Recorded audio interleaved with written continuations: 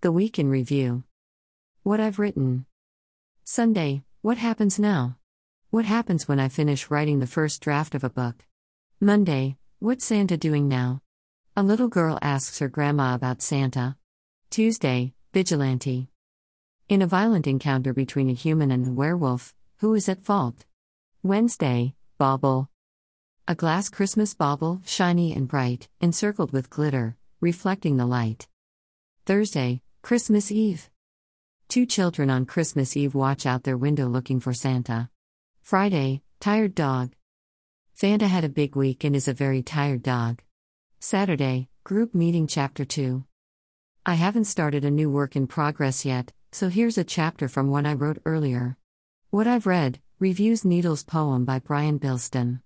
Adorable poem about what happens if you don't water your Christmas tree-shaped poem.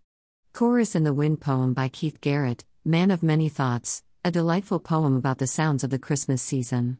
The Old Ways poem by the Hermit Poet, Edge of Humanity magazine, a poem about an older style of parenting, and dealing with minor problems. The Forest poem by T. Maxwell Harris, Psychedelic Wizard, a reflective poem set in a snowy forest. Always Too Soon poem by Dawn Renee Miller. Dawn Renee writes, a sad poem, reminding us that people have struggles we don't know about. A look at a book. Fred Flamingo wants to dance.